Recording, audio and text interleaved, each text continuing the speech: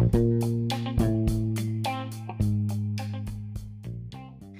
my name is Monica Kretschmer, and I'm the founder and CEO of the Universal Women's Network, Women of Inspiration Awards, and this is the Women of Inspiration podcast, where we speak with women who lead by example, ignore the naysayers, and inspire others to dream big. Today, it's my pleasure to welcome Beena Kamath, who is a Senior Talent and Acquisitions Manager with FCL. She is the founder and CEO of Orion's Reach, an inclusive mentorship model matching multiple mentors with mentees. Beena brings 20 years of experience in the field of human resources that has been instrumental in designing and formulating mentorship programs for many nonprofits.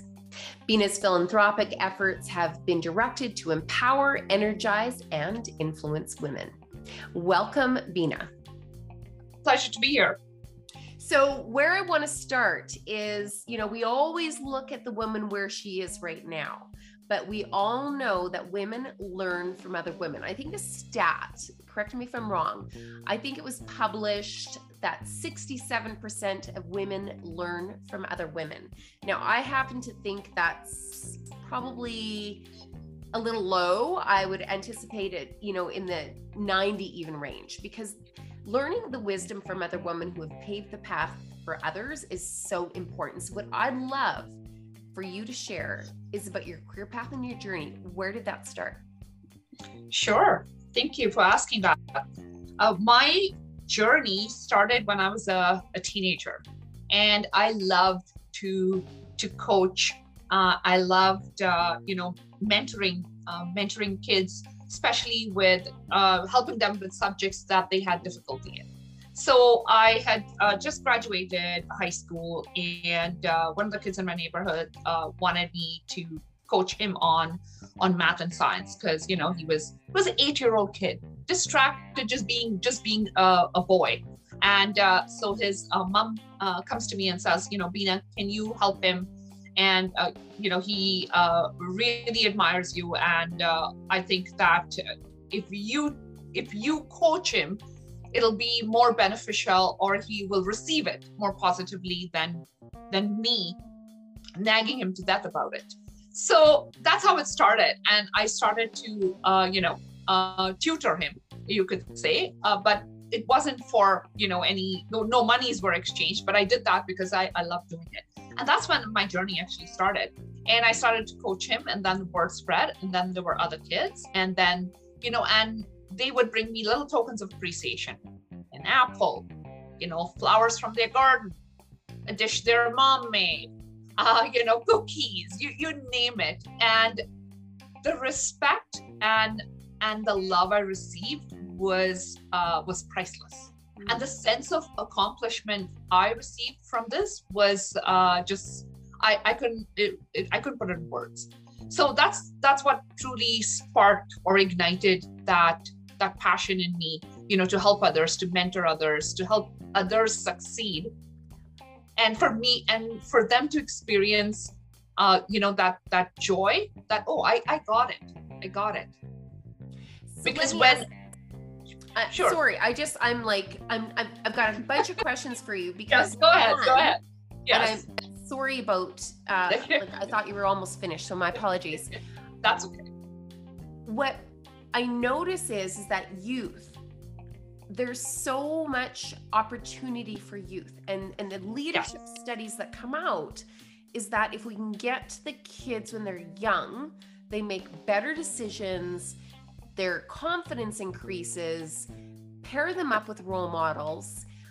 There's so much benefits to reaching that age group, like the high school group. I even think it's younger. We have a peer-to-peer jam role model talk with our youth that starts at 13. But really, it's when they're making those really important career decisions, and some people don't have that support at home. And even if they do, sometimes they don't even listen to it, to be honest. So, it's really insightful for you to take on that role to mentor others and to mentor your peers. Yeah, absolutely. Monica, I couldn't have said it better. And when I spoke to this individual, he said, he's like, Beena, I'm not interested in going to school. Like, homework isn't fun, and none of this. It seemed more like a chore to him. and then I realized at that time that, okay, I have to do something to pique his interest. I mean, school is seldom enjoyable. For most, it's like, oh, I have to do assignments, I have homework, and it was no different for the individual I was coaching at the time. And I said, well, and as we were going through his math and science, I said, you're really smart, you get the concepts, and why don't you like it? I don't know, there are smarter kids in school, and he had that complex which inhibited him from speaking up in class, for volunteering for activities or projects. He had that, and I realized that, and I said, okay, if I boost his confidence or give him the confidence that he needs, the interest will come and the motivation will come. I mean, he remembers it to this day. He's and of course an adult now, married with 2 children who are teenagers now. So this is a long time ago. What's interesting is that there's sometimes this disconnect where they don't see that role like the end of the runway, where you have your sights on being a race car driver. You're not going to get very far if you don't learn how to drive, right? Yeah. And if you don't go to the racetrack and practice. Yes. And that's a really simple sort of analogy, but if you want to be a doctor, or if you want to be a dentist, I'm just using very common professions where you're not going to achieve that without actually learning what you need to know in order to do that profession. So I think that's kind of where we have to reach out to our role models, and some positions and roles and exciting careers that people are doing, like, they're not known, right? And so we only get to know about those positions and roles and the career paths by people sharing, like yourself, like you're doing right now. So so important. Connect. Yes. Yeah, absolutely. So and of course after that, I went off to university. I continued to tutor kids in my neighborhood, and then university got really busy, and then I had to scale back. So and then once I went to university, I met my husband in my last year, and got married quite young at 21. And then we moved to the Middle East. That's where my husband was employed in oil and gas industry. He's an engineer by profession. We moved there, and we were there. So, and when my second child, I had my first child in when I was in Kuwait, and then during the war we went back to India and moved again to Doha, Qatar. In Qatar, my second child was born, and she was a baby when I had this offer from a friend of mine who owned a staffing agency. And she said, I have a person who's going to go on maternity leave, and would you be interested in covering for her? Or it's a recruiter role. And I said, well, I had a bachelor's of commerce in accounting. And I said, I don't know anything about recruiting. She's like, yes, but I think you can do it. You'll be good at it. So, and she said, well, what's the harm in trying? If you don't like it, let me know. It's a temporary role. So I said, okay. I talked to my husband. My youngest daughter was an infant at that time, and my parents were there. Fortunately for me, they said, why don't you give it a shot? So right now, my Shweta is that's my youngest daughter. She's an infant, so we can do it now. The older they get, then it gets a little more challenging, where they're crawling or they're walking, and then you have to be very, very present. So I said, okay, you know what? Let me give it a shot, and I did, and I loved it, Monica. Never thought I'd be in HR. I landed in HR by fluke. When I tell people, they were like, oh, by fluke, that's not very good. I said, no, sometimes it is. You never know. Sometimes you don't know the skills you have until you're in that situation, you're exposed to it. And I was there, and I loved it. And, and that's something I did. And after that, of course, the person on maternity leave returned, and that was the end of it. So I loved that. I did that for a while. And after that, we stayed in in Doha, Qatar for about a couple of years, and then we immigrated to Canada. When we immigrated to Canada, I wanted to focus on my children because, my husband was trying to prove himself, carve out a career for himself, in Canada. And we didn't quite know, what was the employment scene going to look like? Was he going to be employed right away? What was it going to be a while before he's employed? There were lots of unknowns. And my kids were very, very young. They were 5 and 2 at that time. So they were very young. And for me, my priority was to get them to assimilate into the culture. It was a brand new environment, new country, new friends, new people, a new school, all of those things. So that was topmost on my mind.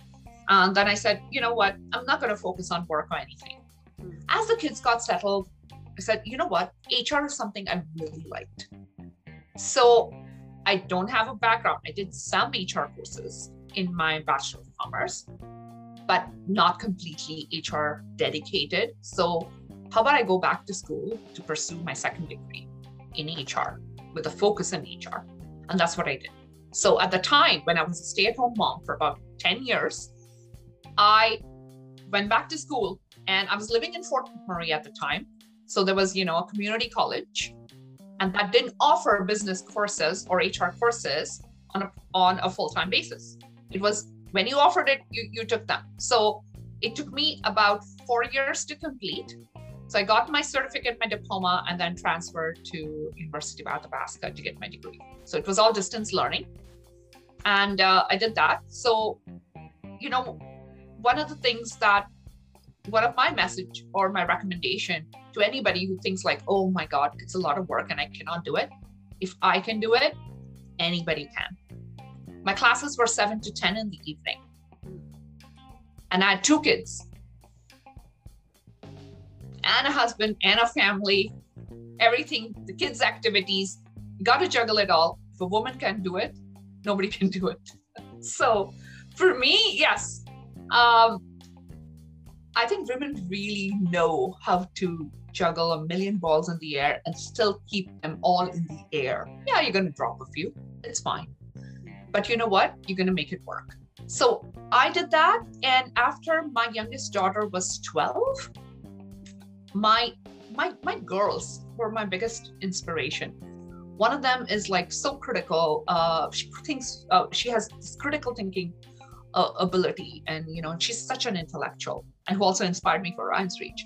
And my oldest is spontaneous and fun. And she sat me down. She's like, Mom, I think you should get a job.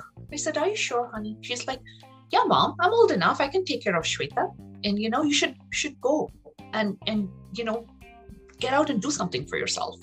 And my husband has always been such a strong advocate and such a strong influencing factor in my life. And my two mentors were male.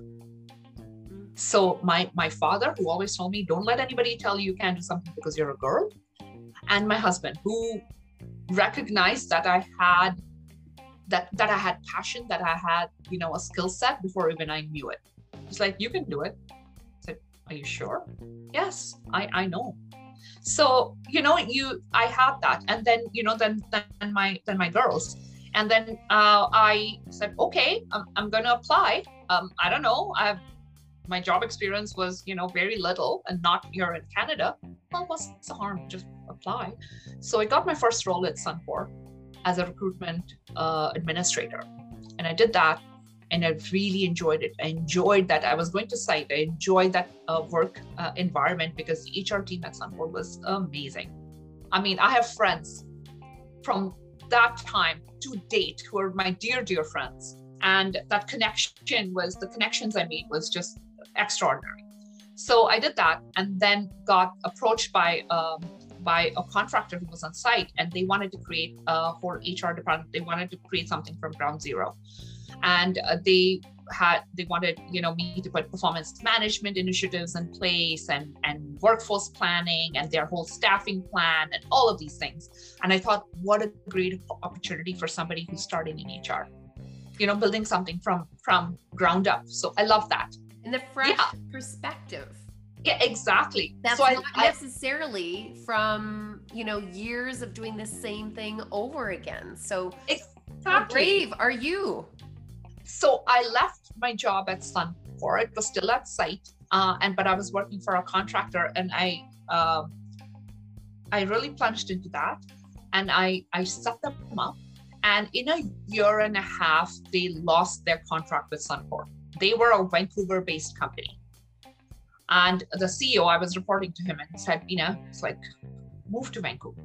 And I said, no, I can't. My family is here. My husband works at Suncor. I said, my life is here, but it was great while it lasted. I mean, I still connect with him to date.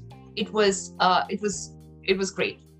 Great experience, great learning. And from there, then the next stint was at CNRL, of course, Canadian Natural Resources. I applied to be a recruiter. It was a temp role, and it was at Horizon Site. Now, Horizon Site is about an hour away from town, Fort McMurray. So you have to be up really early. You have to be on the bus at 5 a.m. and your day, by the time you get to site, it's about 6. Your day ends at 4:30. By the time you're home with traffic and everything, it is probably about 6 o'clock. Very long day, Monday to Thursday, 4 days a week, but very long days. My husband said, "Are you sure? This is a lot." So he's like, "You don't have to take this." I said, "Well, I don't know unless I try. I may love it, or I may not like it. It may not work for our family. And then, you know what? It's a temp role. I can quit and look for something else." And I did that. And needless to say, I loved it. I loved the environment. I loved the culture at site. And it just felt like a second family. It was great while I worked there. I had, autonomy to do so many different things. My boss was fantastic. He was a real mentor to me. And he was one of those mentors, and that's something I learned from him is, a true mentor will never tell you what you want to hear. Will sometimes show you the mirror, give you some hard facts, give you some constructive feedback. A good mentee will take that all in. So, and he did that. He took me under his wing. I love to hear that, because you and I have had conversations before about the role of our male allies and our champions. There is certainly so much value that they bring to the table. Women don't get to the 5% alone. They have help and support along the way. And so, absolutely, as you know, with Universal Women's Network support, there is super, super key. So I love that your father and your husband and you had champions along the way within your organization that have helped you build your confidence and carve out your career path. So I have to ask you, you've had all of this experience. I mean, let's go back to this. You made the choice for your family with support from your husband that you would focus on the kids.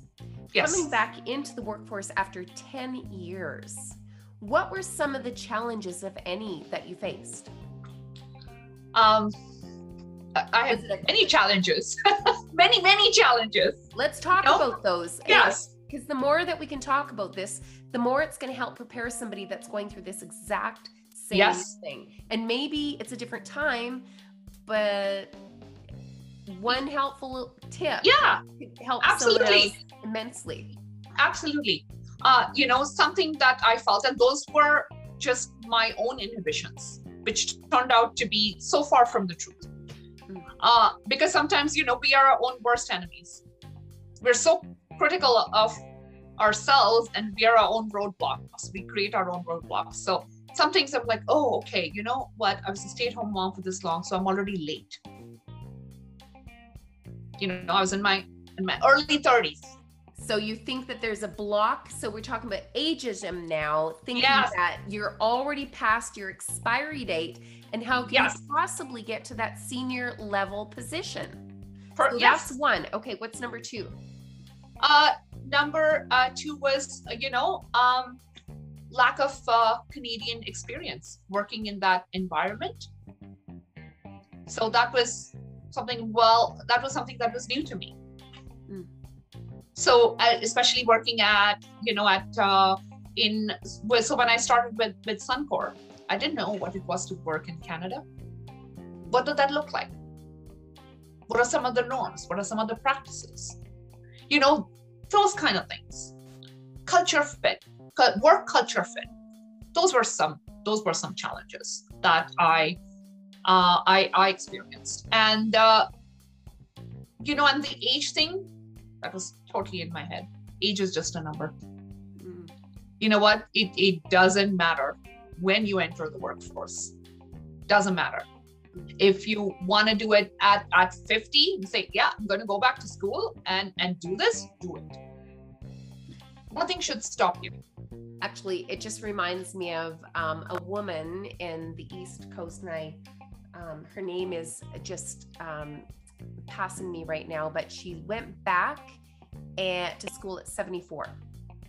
Yeah. 74 years old, decided that she was going to, complete her education at 74 years old. So there is no limit to what you can do with education for your age. That's a bigger conversation about, what the role is within certain organizations where they deem you past your expiry date. And I know we're talking about that very publicly with what has transpired. Yes. With Lisa LaFlamme. Yeah, absolutely. Real.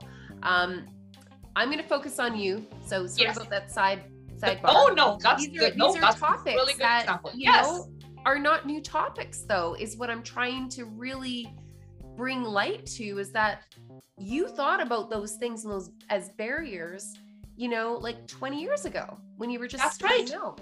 Those That's are the right. same issues that we're facing right now, and we should be so much further ahead. That's right. And Monica, some of the other challenges that I encountered which I didn't know at the time, were microaggressions. Now we know more. There's more awareness, so I can pinpoint those. So those were, there were a lot of stereotypes. Oh, you're from India, so you're not fluent in English. You have an accent, so that is a given that you're not fluent. So a lot of things were stereotypes that I had to deal with. I just didn't know how to deal with them at that point. So we've got ageism, experience, culture, and microaggressions. Correct. All of those are still issues right now. Yeah. So as much as you think they're barriers, but you were somehow, there's something to be said for, would you feel the same way if maybe if it was more of a conversation back then? Like, we're having those conversations now. It's not solved, but we're having the conversations. Yeah. The next step is the action. It's taken us 20 years, but know. my gosh, we can't wait any longer. So what I'd like to ask you is, why right now is it so in part, like this decade, for women to drive change, to be seen and to be heard and to be valued? Why is that so important for women in leadership roles? Because I think enough is enough. That's it. I'm tired of seeing women take a back seat, be apprehensive or afraid to negotiate their worth, also, and to speak up. I think because I've seen it so much, Monica, in my career, not only just my professional life, but my personal life as well.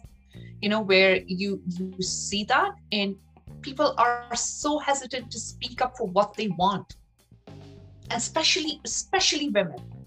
I see that in my workplace. I see that in my personal life and the numerous people I mentor. And that's my focus, to give women a voice and the confidence to speak up. You don't ask, you don't get. And sometimes, nobody's a mind reader here. You want something, you want that project, you want that, you want that promotion, you want that raise. Talk about it. Speak up. Otherwise, if you don't ask or you don't talk about it, how does your employer even know what you want? So they're not mind readers. And women are very hesitant, or even in meetings, to speak up. Oh, I don't want to sound stupid. Why do you, so you've dismissed yourself before you even try. So who dismissed you? You. So that's what I see. And I'm a mother of 2 daughters.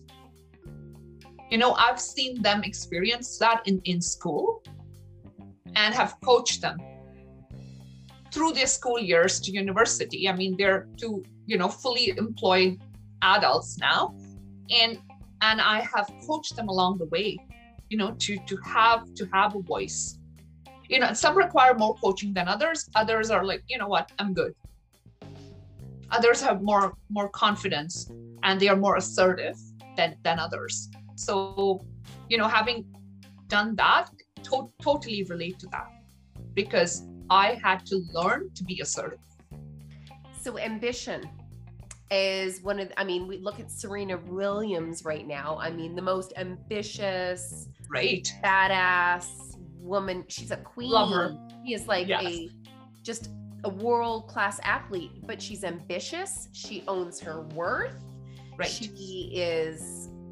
She doesn't shy away from it. And sometimes that confidence, not saying Serena's, we all know what she does. Like she knows she's a master at her talents, and made so much, paved the road for so many women.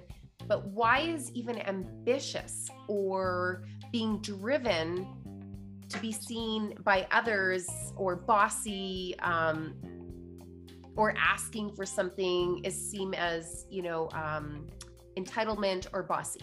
Why do you think that still is the case for when women ask for what they want versus then when men ask for what they want? This is so deep-rooted, Monica. It's systemic almost. It's so deep-rooted in just the psyche or the thread of society that, that when men ask for it, it's normal. It's just natural for a guy to ask for, a raise or a promotion, or to be ambitious. That's an ambitious male, a male professional. But a woman asks for it, it's bossy.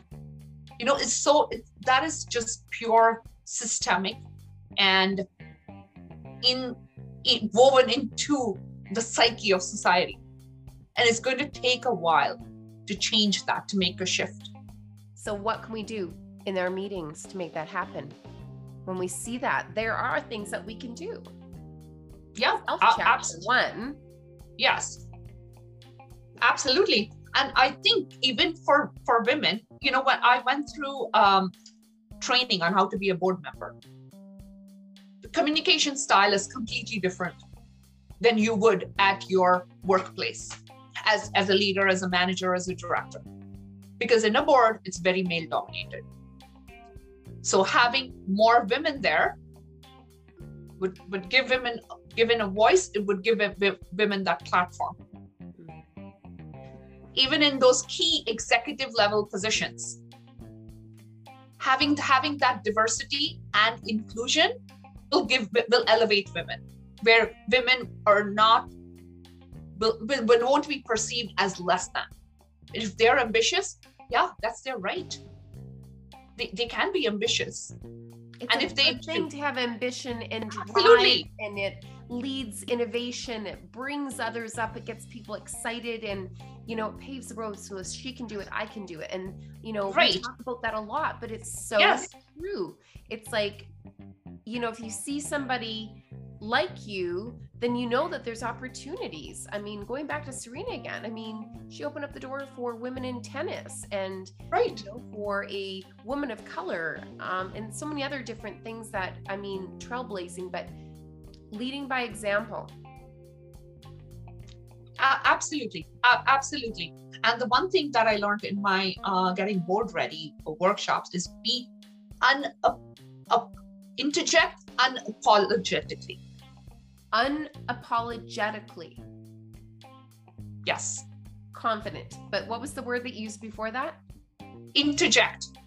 Interject unapologetically. Yes. Stop.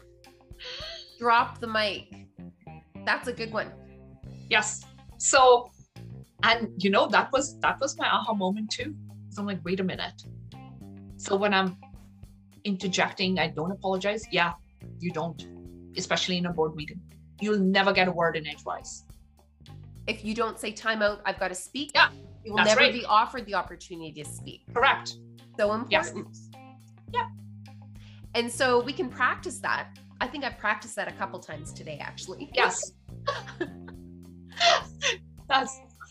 But I think that we can practice those things in our conversations with trusted in meetings and in trusted circles with your peers, where you can, like really practice having confidence and being unapologetic with what it is that you're trying to express. Yeah, absolutely. And the other thing that I did a workshop which talks about, neurological connections and leadership. So it was really fascinating. And my the facilitator said, women tend to apologize more than men, and sometimes that apology is not required. Like, yeah, I can see that. I had to think about it, and I said, what do you mean? He's like, well, in a meeting, or you were a couple minutes late, or your mic isn't working, or your AV equipment isn't working, you're the first one to apologize and say, oh, I'm sorry. It's really not your fault if the AV isn't working. So he just opened my mind to a whole other side. And then, when I started to observe this behavior, I'm like, yeah, sometimes, I find even my team members, why are you apologizing? I'm sick. I can't come into work. I'm so sorry, Veena. Why are you sorry? Because you're sick? You're a human being. You're sick. You're sick. You can't come into work. That's it. So it was just a different way of looking at things that I didn't realize that I was doing. So sorry, not sorry. Not sorry. Yes. That's another one. I mean, yes. These are little things that we can each do. I mean, I've, caught myself saying sorry because I literally have said those exact same things.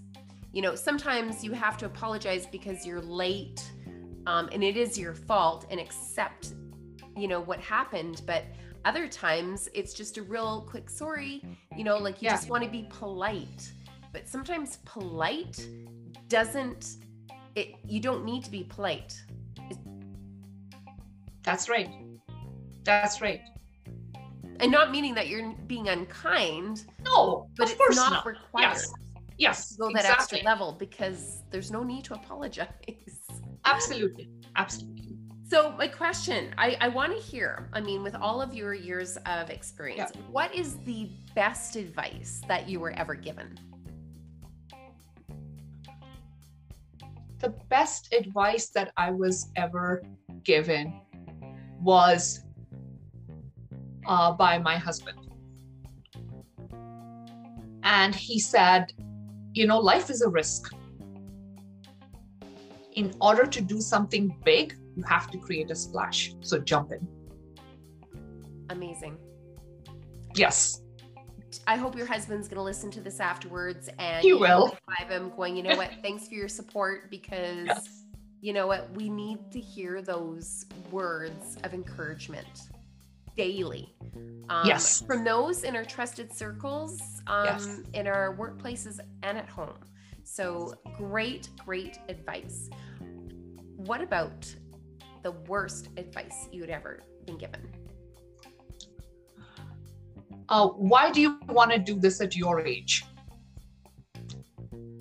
Why do you want to be a business owner, start a new job? This is all too much. Why do you want to do this at your age? Why not? So it wasn't advice, more so as a comment. I'm past, I'm past the stage where I'm gonna take advice. I absolutely do, but I listen to my gut and do what's right for me. So, but you get unsolicited advice all the time. So, but it plants a seed for you going, should I or shouldn't I? And that is the danger. So, support and don't listen to the naysayers. But comments like that, you know, they do kind of, they're not completely dismissed. They may make you question your decision, whether that's for good or bad. And like you said, trust your intuition. I am such an intuition person myself, but I really like that. I think that's a really important something to share, because I think everybody said that in their life, you know, question somebody at some point in time, and to put our own selves in check to make sure that we're not stopping them from doing something great. Absolutely. And having two daughters myself, I need to lead by example, because my oldest daughter, you know, so she as well is going through, you know, thought process about career transition, those kind of things. And she says, you know, Mom, is it too late? You know, you're in the early 30s, crying out loud. No, you're not. So do I, you are confident, you want this, right? Yes, then go for it. You know, so you kind of pave the way for future generation. Absolutely. I say, Mom did it. If Mom can do it, you can do it. I did it with 2 kids and a husband and everything else. There is no limit. There is no expiry date. Yes. I started my business at 43. That's when I started the network, at 43, after I'd gone through my divorce. But you know what was really interesting? Interviewing Hazel McKellion. 100, now she's 101, but when she turned 100, I turned 50. And you would think that 50 would be a number that would be, wow, that's kind of old. But I felt like I was just getting started. I looked at what she had accomplished in her 50 to 100 years, and she only began to just run from that point. Yeah. So amazing, isn't it? It's really amazing. Yeah. I mean, I'm looking forward to the 100. I want to encourage all of the listeners to really look at that runway and just think of all the experience that you bring to the table and all of the wisdom and everything you have to offer. That age is wisdom, and that is so valuable. Absolutely. Amen. Very cool. Yeah. Okay, so I want to know what you were most proud of. And I know that we're going to get to this. Before we end this podcast, I'm going to wrap it up with a pretty little bow. So I want you to share what you're on to next with your side hustle that you're so excited about. But what are you most proud of? I am so proud of my accomplishments, especially that work that not just were, but are community focused. I'm so invested into not just the Calgary community, but communities, you know, all over Canada through my side hustle. And side hustle is very new, but prior to that as well, you know, mentoring kids in universities, being part of various nonprofits and other associations, and giving women the confidence and hope to believe in themselves. I think that's my biggest accomplishment, and will be my legacy. Beautiful. And I'd love you to answer the question for me. Where do you see yourself in the next 5 years? Tell us about that. So right now I'm a business owner. I call myself a business owner because we started Orion's Reach about a year and a half ago. And it's a federal nonprofit focused on creating customized mentorship programs. And in 5 years, I hope to go from being a business owner to an entrepreneur, where we are successful at generating enough revenue that I can give back to my volunteers in terms of growth opportunities for them, to give them visibility, to provide a platform for them to shine, as well as have enough funding and revenue because, you know, I mean, you can't do anything without revenue, to reach those rural, remote communities where there is a lot of untapped, undiscovered talent. That's what I see myself doing. Well, that's a beautiful vision. And if we go back, you know, it's like our career paths are never linear. They're always windy roads. Yes. But if you go back to the beginning of our interview, sharing the story of you mentoring that young boy in high school, where your greatest passion was mentorship. So that kind of comes full circle for me, hearing your vision for what's next for you and where you see yourself in the next 5 years. So I just want to say congratulations on all of your successes. Thank you for continue to shine the light and pave the road for other women, and not just the women, but also really inspiring those around you that you can actually dream big, choose your path, you know, baby step it. Don't take no for an answer. It's been great having you. And this is the Woman of Inspiration podcast, and I cannot wrap it up before asking one final question. What is your definition of a woman of inspiration? My definition is, you know, a woman who has overcome numerous barriers, hasn't let anything stop her, you know, to get to where she wants to be. Was fierce, was bold, was confident, and who is fearless. To me, that's a woman of inspiration. Well, you know what I see, Bina, is I see that woman of inspiration across the screen for me today. Same here, Monica. Thank you so much for this great chat today on the Woman of Inspiration podcast. Listeners, I hope that you had sat back and enjoyed the episode here today. And if you know somebody that needs to hear this podcast, we really encourage you to share wildly and widely with your audiences. And how can we get a hold of you? For those of you that are listening, how can anybody get a hold of you? On LinkedIn? Yes, on LinkedIn. I'm on LinkedIn, as well as you can go to our website, orionsreach.com, or you can email us at info@orionsreach.com. Beautiful. Okay, thank you so much. And I'm looking for an exciting next chapter for you. And once again, congratulations on your new role. And I know that you're going to continue to rock it out there and with Orion's Reach and building that vision.